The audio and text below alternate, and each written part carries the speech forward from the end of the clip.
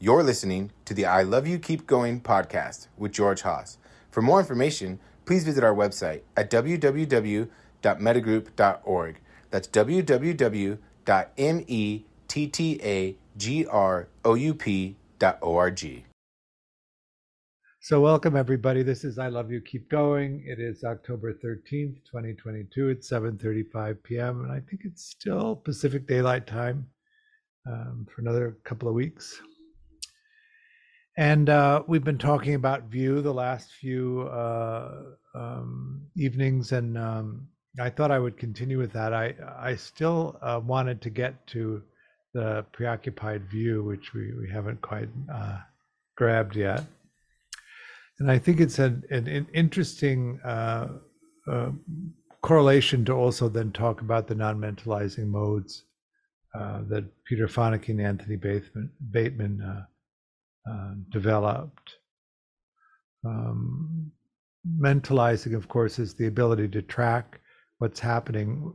Really, what I think about it is you have the capacity to sense something, the object that can be sensed, and when there's contact, consciousness of the sensing experience arises, but it's unfixated, undifferentiated. It's just pure sensing.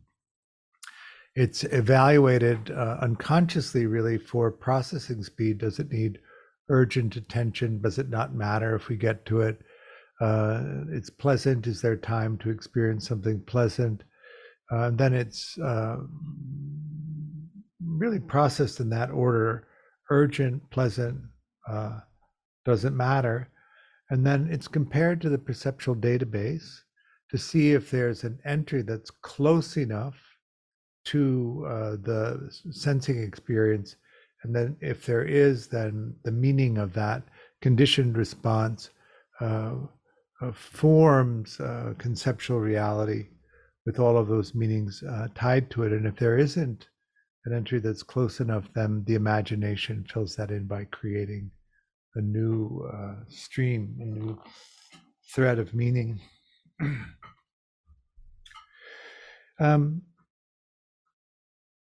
So we're relational. The human body is designed to live in complex social networks, and it has a pain response if we're not connected socially. We have these bundles of nerves in our brain that only social animals seem to have, social mammals. And so there's an actual physical structure around this that is imploring us to live. If you think of Darwinism and the distortion that's very common in the West, which is survival of the fittest, what you really have, of course, is survival of the collaborators. And they're the ones who really succeed in the world that we have. And so all of that is just built into this biology of ours.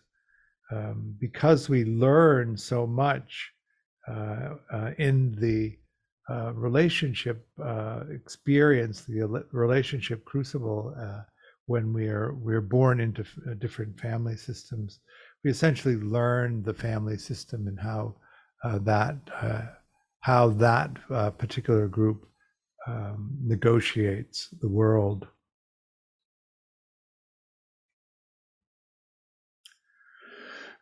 We are born pretty helpless, entirely dependent on who comes to take care of us.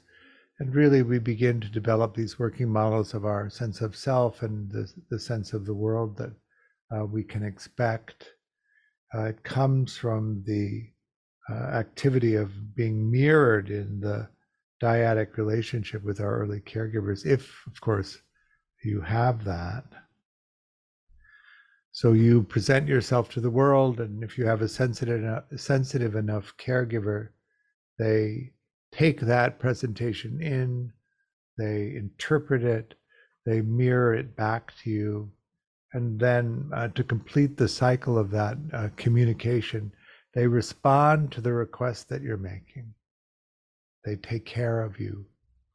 And if they're sensitive enough and responsive enough, then you find that you're taken care of, enough, and kids who are taken care good enough have a tendency of not worrying about whether that care will come or not. We call that a sense of security, that you as an infant can express what you need without even really knowing what that is. And if you have a sensitive enough caregiver, they come, they respond to you, they mirror back to you the request to validate the communication, and then they take care of you in a way that's good enough. 30% of the time or more. So an astonishingly low bar. People who grow up to be dismissing, which we talked about, have a tendency in childhood to be neglected, so that there isn't that sensitive exchange. The nurturance is not really there, but the sustenance is. So the food, the clothing, and the shelter, what's necessary for them to survive and grow into an adult is there. But the interest and the encouragement to touch into what's essential in the experience of you is not valued. But this is a little bit different in people who grow up to be preoccupied. What happens to preoccupied kids is that the care is really inconsistent.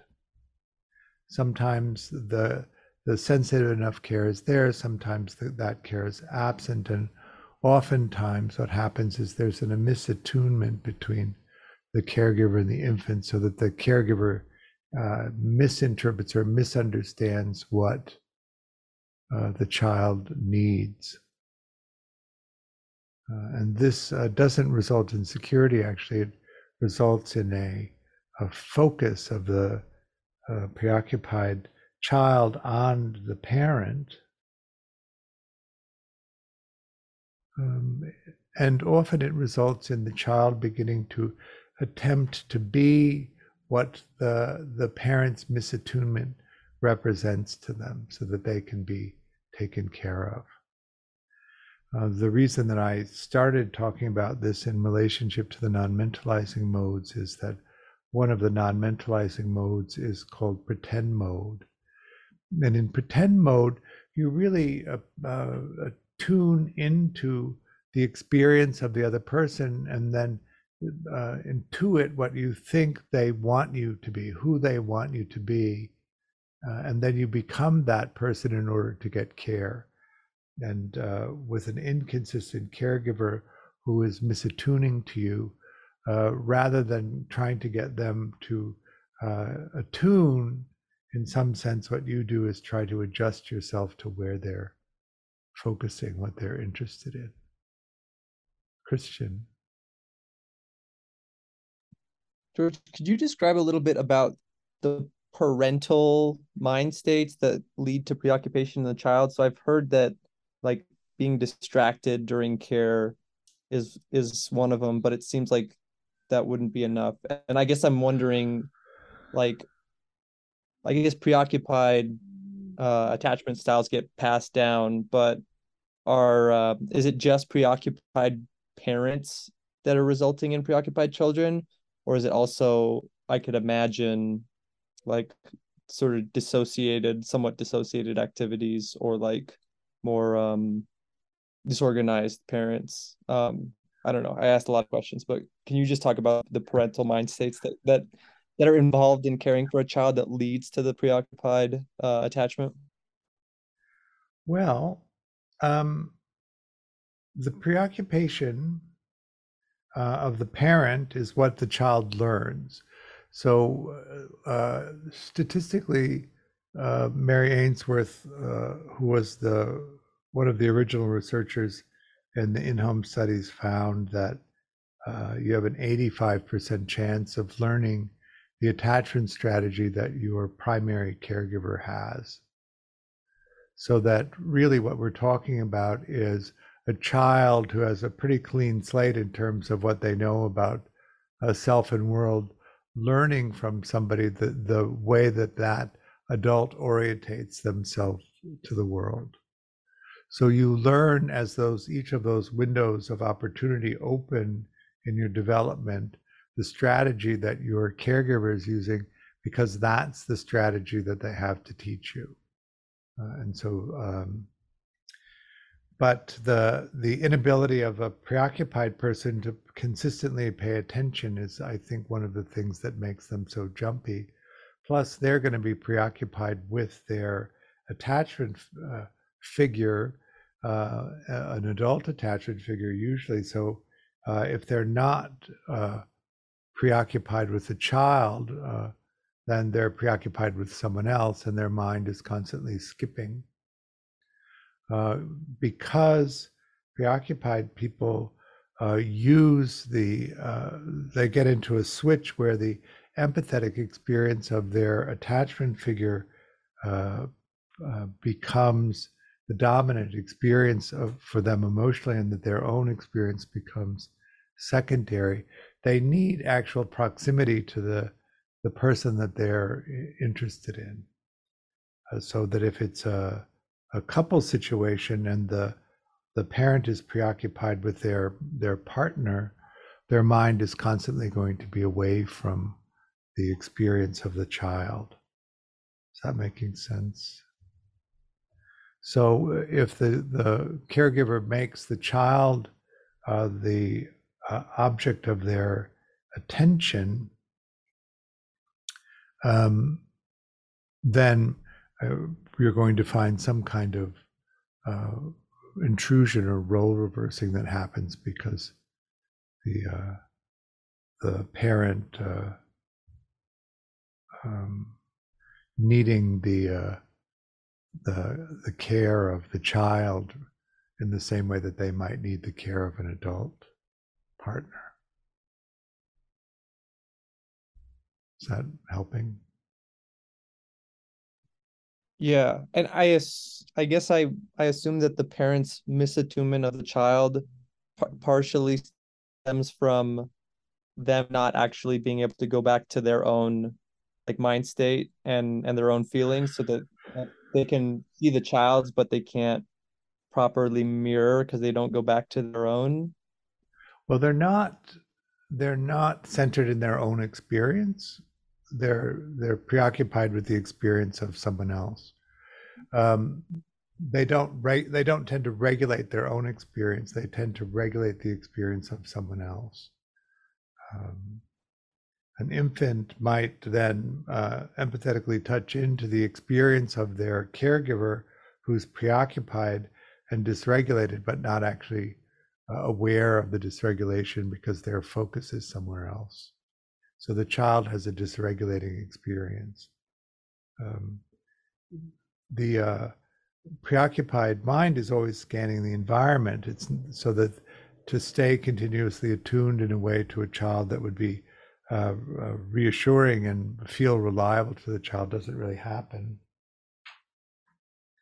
And then also they don't tend, preoccupied people have a hard time presenting themselves authentically. And so it becomes very difficult for a child, particularly as they get older, to really understand what's happening with their parent figure, because the parent figure is not relating that to the child authentically. So you might notice inconsistencies in the way that parents behave. The public appearance that's demanded of the child is very different than the private experience that the child has. The sense of helplessness that the preoccupied parent presents to the child. There is a breaking off point, really. Children under the age of 6 don't really have the capacity to provide much in the way of care to adults, but as soon as they hit 6 or so, they do have the cognitive capacity to mimic those roles better. And so you often see in children of preoccupied parents, at around 6 years old, they become controlling and demanding in a way that it isn't present in earlier kids. But they also tend to adopt that inauthentic expression. They're constantly trying to be the person that the caregiver is interested in so that they can get the attention of the caregiver. Is that making sense? And in the process of that, they lose track of their own beingness. And that's the piece that becomes difficult to overcome. Now, if they're successful at that, and one of the things that happens to some preoccupied people is that they get so good at pretending and so good at presenting themselves as what the caregiver wants, that they come into a very fixed view or fixed belief that the way that you get things in the world is by pretending. And it's very hard to convince them that actually that isn't the best way to get things, that being authentic is a more efficient means of doing that. One of the great persuasions in moving from a preoccupied attachment strategy into an earned secure attachment strategy is giving up on pretend mode, because you recognize that it doesn't actually work better. But I know from my side of things where I work with people that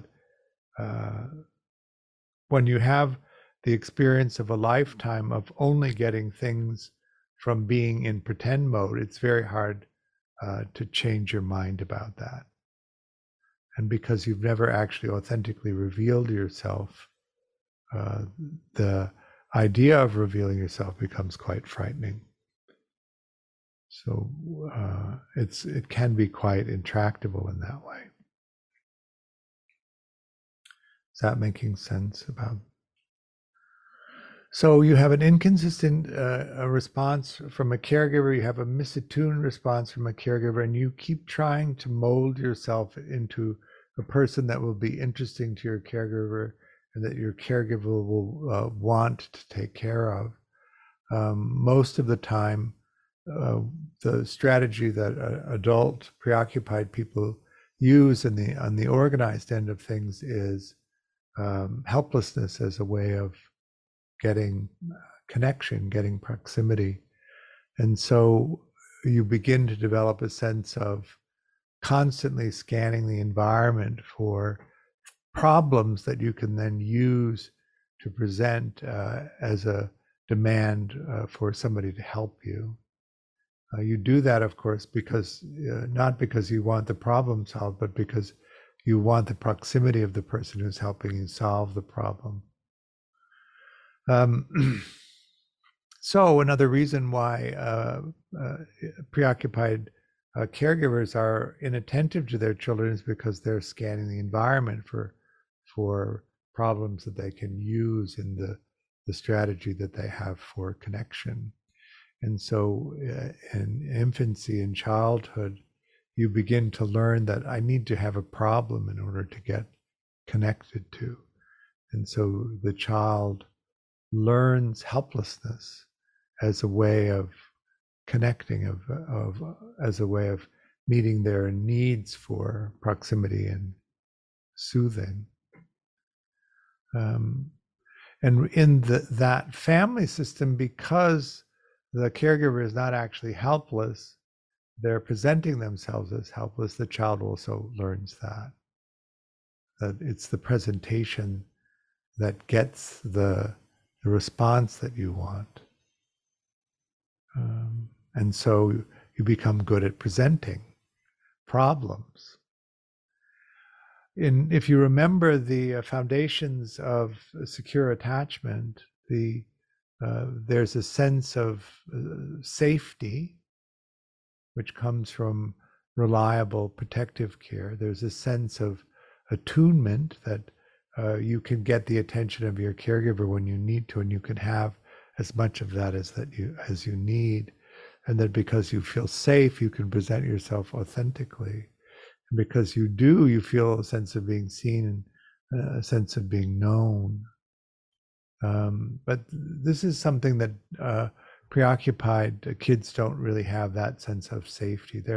There's a fearfulness at the core of preoccupation. Because you don't present yourself authentically, there's always a fearfulness that you could be discovered, and if you're discovered, you could be abandoned. So you don't get that reassurance of being completely open and a sense of being seen and being safe that relaxes that tendency. One of the things that happens to preoccupied adults certainly is that they don't get emotionally regulated reliably by their attachment partners. And they also don't then provide, because they don't really know how to do it, a consistent emotional regulating environment for their children. And so their children don't learn to adequately regulate themselves. They become dependent on the caregiver, another person, to regulate them. This completely constricts their capacity to explore because they can't regulate themselves while they're exploring. Is that making sense? And then the fourth one that's so important is an expressed delight that the caregiver has for their children, so that the child's expectation, no matter what happens, is that their caregiver has the capacity to delight in their beingness, in just who they are. And this is one of the great deficits of preoccupied people. They don't really have much sense of being delighted in, because they always had to present a problem in order to get attention. As adults, of course, if your main means of getting connection and attention is by presenting a problem, people are not delighted to see you. When you figure out that actually, if I can present a problem that has no solution, then the need for proximity will never end. And so I can have all of the proximity that I want. People really become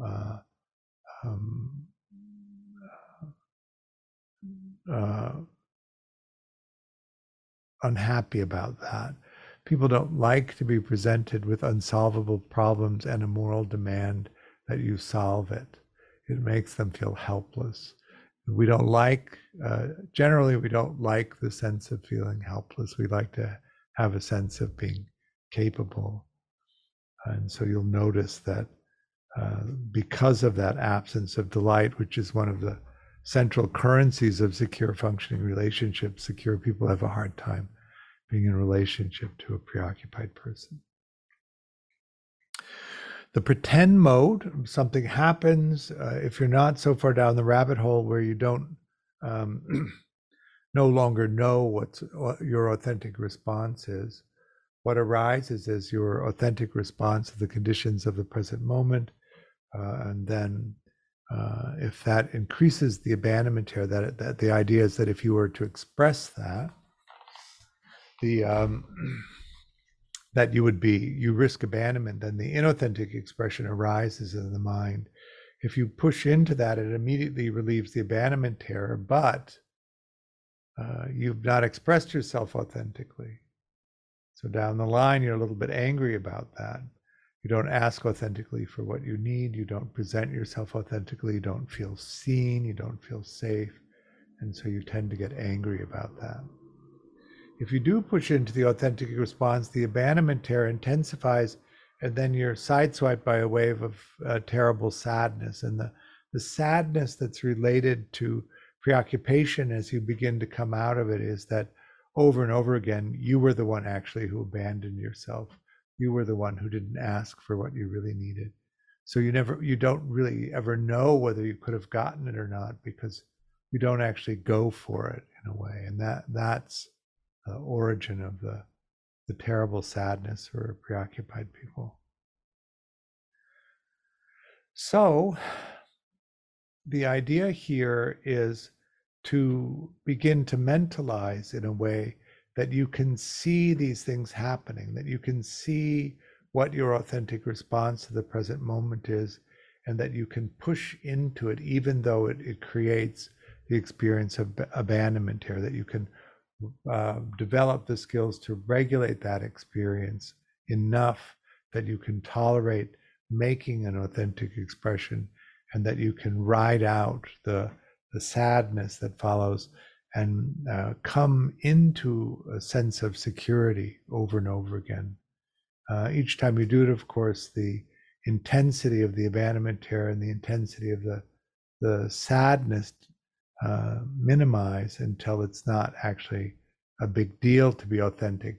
But you do have to reclaim each piece of your authenticity. It's not a global shift. Is that making sense?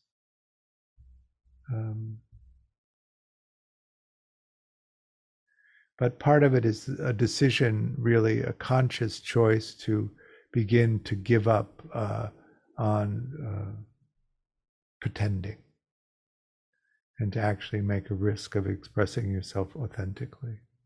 Christian. George, do you think of there being an actual, like, a sensible order to work on the 5 conditions of secure attachment with someone who's preoccupied? Well, it's fine to develop them in the order that they're set up, looking for security first, sense of safety. The sense of safety comes from actually expressing yourself authentically. Ironically, maybe. Let's just say it's ironic. You're pretending because you think that's the thing that's going to preserve the relationship, but that's actually the thing that causes the anxiety about whether the relationship is reliable. So you need to change your mind about that. I find that you actually have to hold, you have to make a conscious choice to begin to present yourself authentically.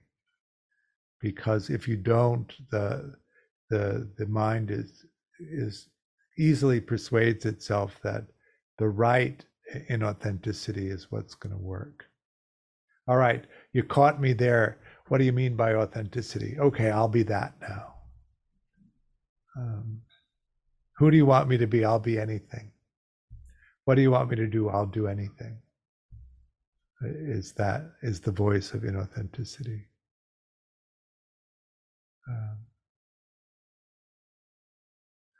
And really what we're talking about is not that you pull the scroll of every vile thing you've ever done and get them to initial next to each entry so that it's clear that they know that about you and they won't abandon you because of it.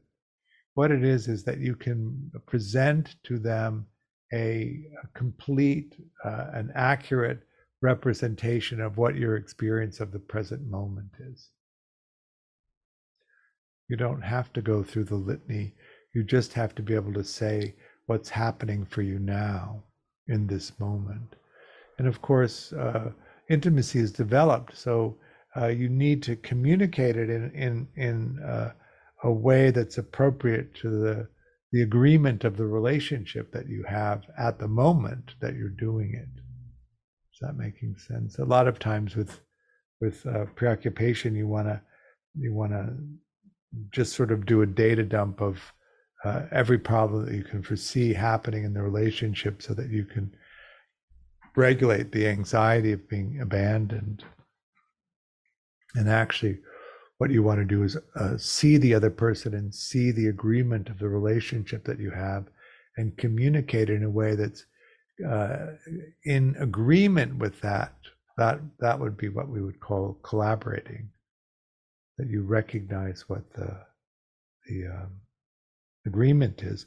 You may have had an experience of feeling vulnerable or feeling a kind of emotional hangover from being too intimate too quickly in a relationship. So you want to really be able to regulate that exchange so that it matches the agreement, and the description that you give of the present moment is in the context of that agreement. Is that making sense? And then also, if you can't do it, which is often what happens at the beginning of this process, that as soon as you recognize you haven't done it, you correct it. Stan Tatkin says that there's a 3-minute rule in an intimate relationship. You can say something, and if you take it back within 3 minutes, it's fairly negotiable. And if you wait longer than that, it gets harder and harder the longer the time passes, because the response keeps getting, and the other person keeps developing.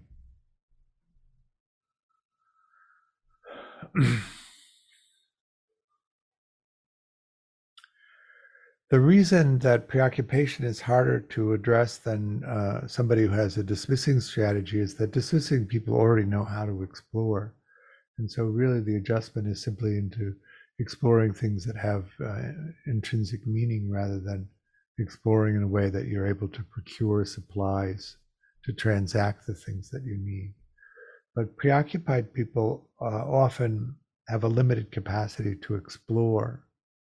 And so in addition to having to learn security, in addition to having to present yourself authentically, you have to figure out how to explore in the first place.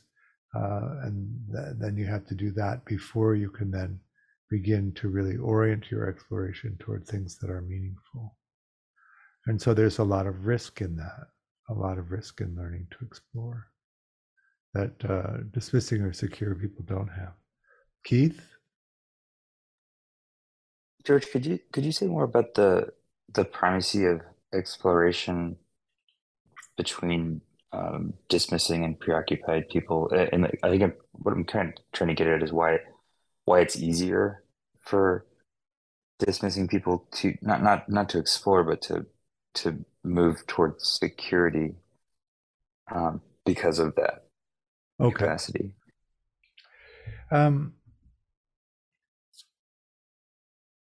Dismissing, the cause of dismissing attachment strategy is neglect, profound neglect. But one of the things that happens with that neglect is that the caregivers don't interfere with the child's exploration.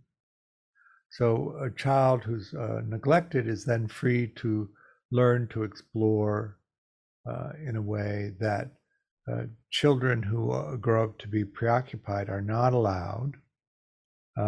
There's a role reversing sometimes, and so the caregiver requires proximity of the child in order to feel emotionally regulated.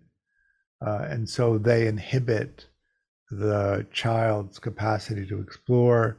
They either do that by restraining the child or by being, we call it overprotecting the child. They're too afraid that something will happen to the child, and so they restrict the child's capacity to explore because they need the proximity of the child.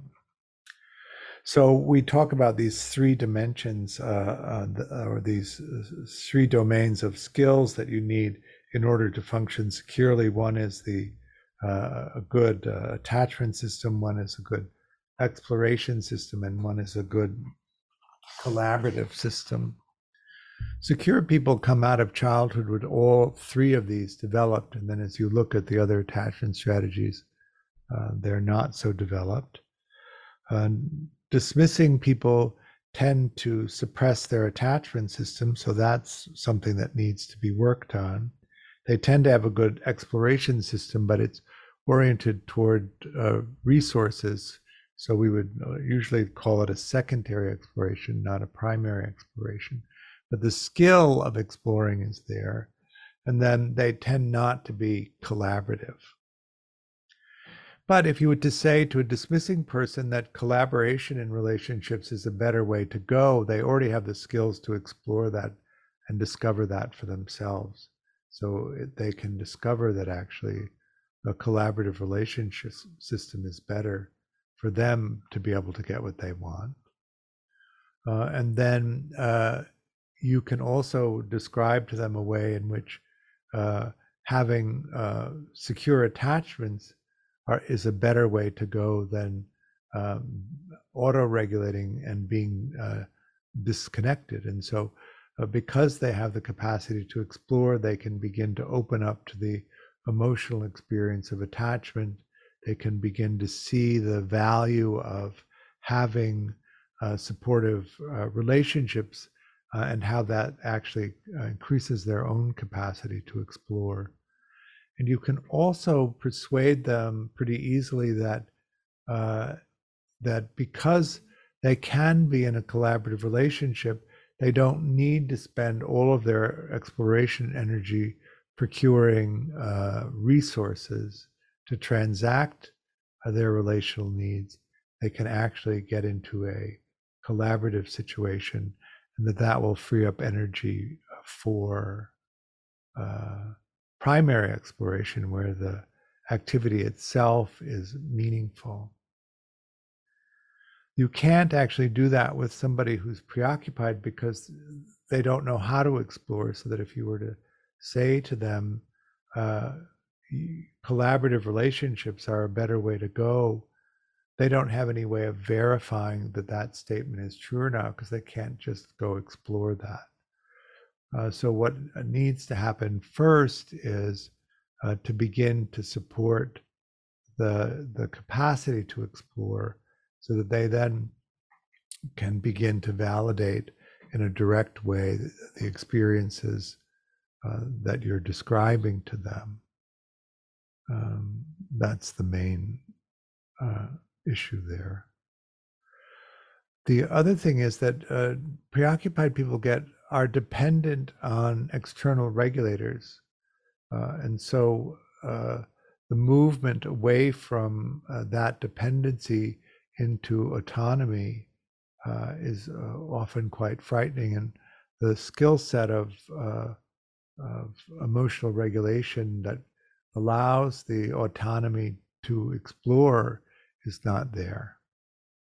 And so the emotional regulation piece also has to accompany the capacity to learn to explore. Without that, they stay connected to their attachment figures.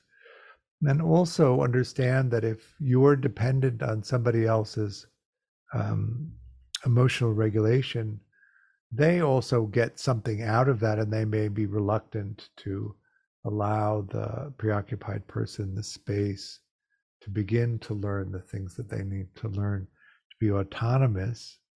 Somebody who has a connection to a preoccupied person that has the constant proximity of the preoccupied person and the constant emotional regulation of the preoccupied person might not think that their autonomy is a particularly good choice for them and might attempt to inhibit it. Is that making sense? Yes. So there's a lot of scaffolding that preoccupied people need in order to be able to move toward autonomy that dismissing people already have. And what you're trying to persuade a dismissing person is that they can rely on people, that they weren't wrong in their analysis of the family system that they grew up in, that the caregivers were not reliable, but that some people are reliable and that they can count on them. With disorganized people, the problem is not as simple, because the fearfulness of disorganized people is so great that in order for them really to try any of this stuff, you need to begin by helping them manage the fearfulness. One of the things that happens to disorganized people, which does happen to everybody, of course, but in a more pronounced way, is that relationships go so poorly for disorganized people that they begin to accumulate a disappointment about how relationships are going to go. And what you see quite often in that population is that by their mid-30s, the amount of disappointment that they've experienced in relationships is so great that they don't want to risk having to have that accumulated experience of disappointment again, and so they really withdraw from trying to make relationships work.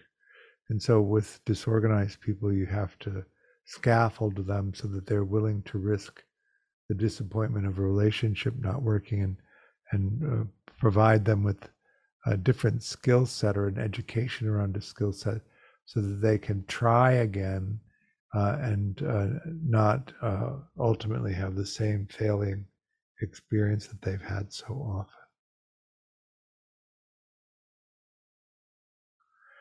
The mentalizing piece is important. The further away you get from security, of course, the lower the capacity to mentalize. Disorganized people don't mentalize very well, and so it's much harder for them to make all of these discernments, whereas a dismissing person also mentalizes much better. The dismissing person's mentalizing is usually quite close to what a secure person's mentalizing would be, so that you also don't have to train the mentalizing as much for them to be able to choose differently. But why don't we stop there? That seems like enough of a description for one night, and then we can do some meditation.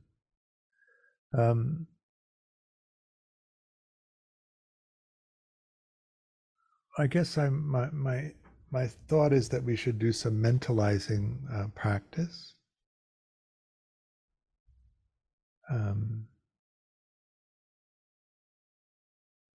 This is an insight practice. We call it investigating self-generated emotion. So what we're going to do is begin by tracking thinking and working mainly with auditory thinking tonight. But we'll do a few minutes of breath counting just to settle the mind, and then switch in. I don't think I need to give you any advanced instruction. It's pretty straightforward.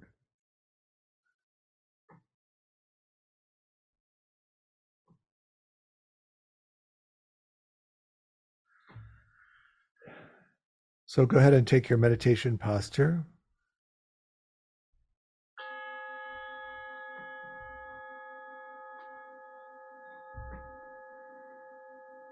So how did that go? Thank you for coming. Let's see. We have our first level 1 class for that we're offering in Central European time starting in a few weeks. Maybe you're a night owl and getting up at 1 in the morning and staying up until 10 in the morning. It sounds appealing to you. But if it doesn't, and you know some people that might be in Central European time who might be interested in it, you might not point them in our direction. We're going to be doing some level 1 series next year, and also I have a new book coming out which is called Punch Outs, which you're going to launch in January, I think, and so take a look at that. It's the main title is Punch Outs, and the subtitle is Tajapanati in Pali. Tajapanati is a Pali word that means to constantly reference, which is the Taja part, and Panati is conceptual reality. So constantly reference conceptual reality and compare it to ultimate reality to make sure that the reality that you're creating is an accurate representation of what's happening. So I like to think of it as a kind of rocking back and forth. This is what I'm sensing. This is what I've made it into. This is what I'm sensing. This is what I've made it into. So it's a collection of photographs that are intended to activate that experience of, this is what I am seeing, what's actually there. This is what I've made it into, what's actually there.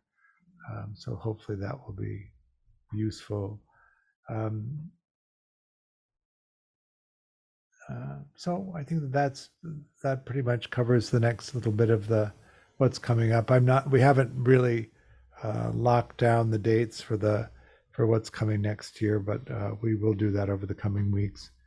I do offer the teaching on a Dana basis. Dana is the Pali word for generosity, so I offer the teachings, but I do hope you'll support me and also support the work that Metagroup is doing, and you can do that with a link on the website. Christian?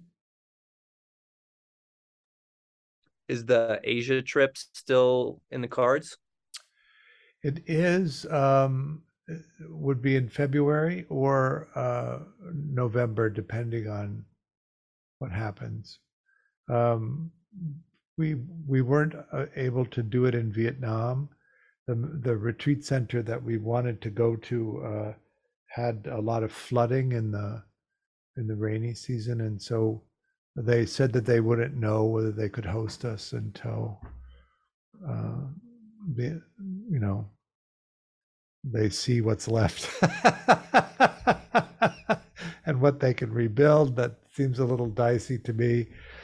We do have an invitation from an abbot at one of the meditation centers in Thailand, but it's a little short on time, and I'm trying to see whether we can lock in the things that we need to so that it would feel comfortable. But probably 18 days in February is what we're working on.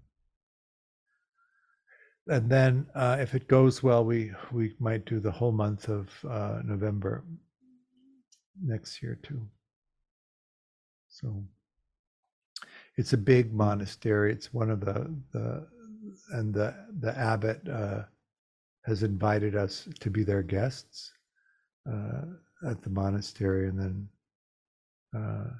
I also like to do a little bit of travel, so try to organize that. But that's what I meant really by we should have it locked down in a couple of weeks, and I'll let you know.